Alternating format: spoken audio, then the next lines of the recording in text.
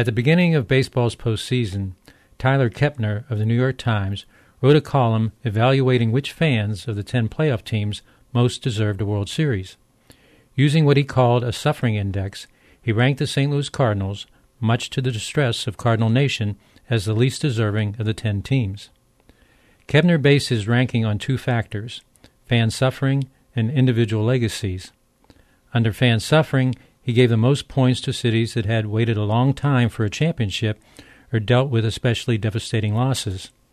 Under individual legacies, he gave the most points to teams that had players so transcendent that the absence of a championship would be noticeable late in their careers.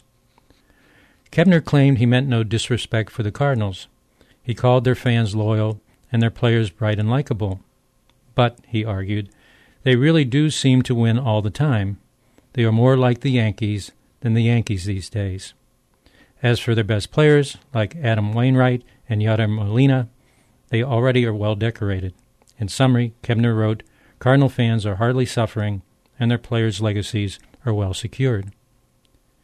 The immediate reaction of Cardinal fans to the view that they were undeserving of another World Series title was to give Tyler Kepner the bird.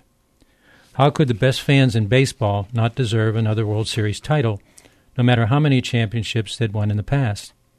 How could the franchise of Dizzy Dean, Stan Musial, Lou Brock, and Ozzie Smith not be admired by baseball fans around the country? How did the likable Cardinals become dislikable like the Yankees? There are, of course, certain teams that sport fans love to hate. In baseball, it's the Yankees, but college football has its Notre Dame, and pro football, it's Dallas Cowboys. In pro basketball, fans, when not rooting for their favorite team, love to root against the Los Angeles Lakers. Part of the reason sport fans love to hate these teams is that they do seem to win all the time, but that's not the only reason. Fans often root against certain perennial winners because the followers of those teams too often seem arrogant and insufferable. Not only do they expect their teams to win all the time, they see themselves as superior to other fans in knowledge and loyalty, and therefore more deserving of a championship. So how did the likable Cardinals and their loyal fans get on the nerves of the rest of the baseball world? How did Cardinal Nation replace that obnoxious Yankee dynasty as baseball's evil empire? In my view, it's not the fault of the Cardinals or their fans. I blame sportscaster Bob Costas and his misguided love for St. Louis baseball. Costas grew up a diehard Yankees fan, but in the 1970s, after he took a job in St. Louis as a sportscaster on KMOX, his career, thanks in large part to radio personality Jack Carney, began to blossom and his loyalties began to change.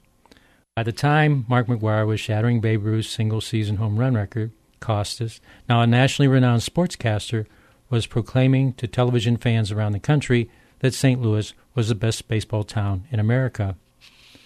The problem with Costas repeatedly declaring St. Louis fans the best in baseball is that it's annoying for all those knowledgeable and loyal baseball fans who don't root for the Cardinals. It's a boast that is painfully similar and just as irritating as the frequent claim by football broadcasters that the Dallas Cowboys are America's team. The truth of the matter is that there are great baseball fans in every city in America. Some fans root for teams with a winning tradition, but that makes them fortunate, not better or the best. So if Cardinal fans want to be likable, they should turn down the volume and count their blessings while they wait until next year. As for my wife Anita and me, one of us will be looking forward to a new baseball season, while the other is glad the season is finally over. This is Pete Peterson for Reading Baseball.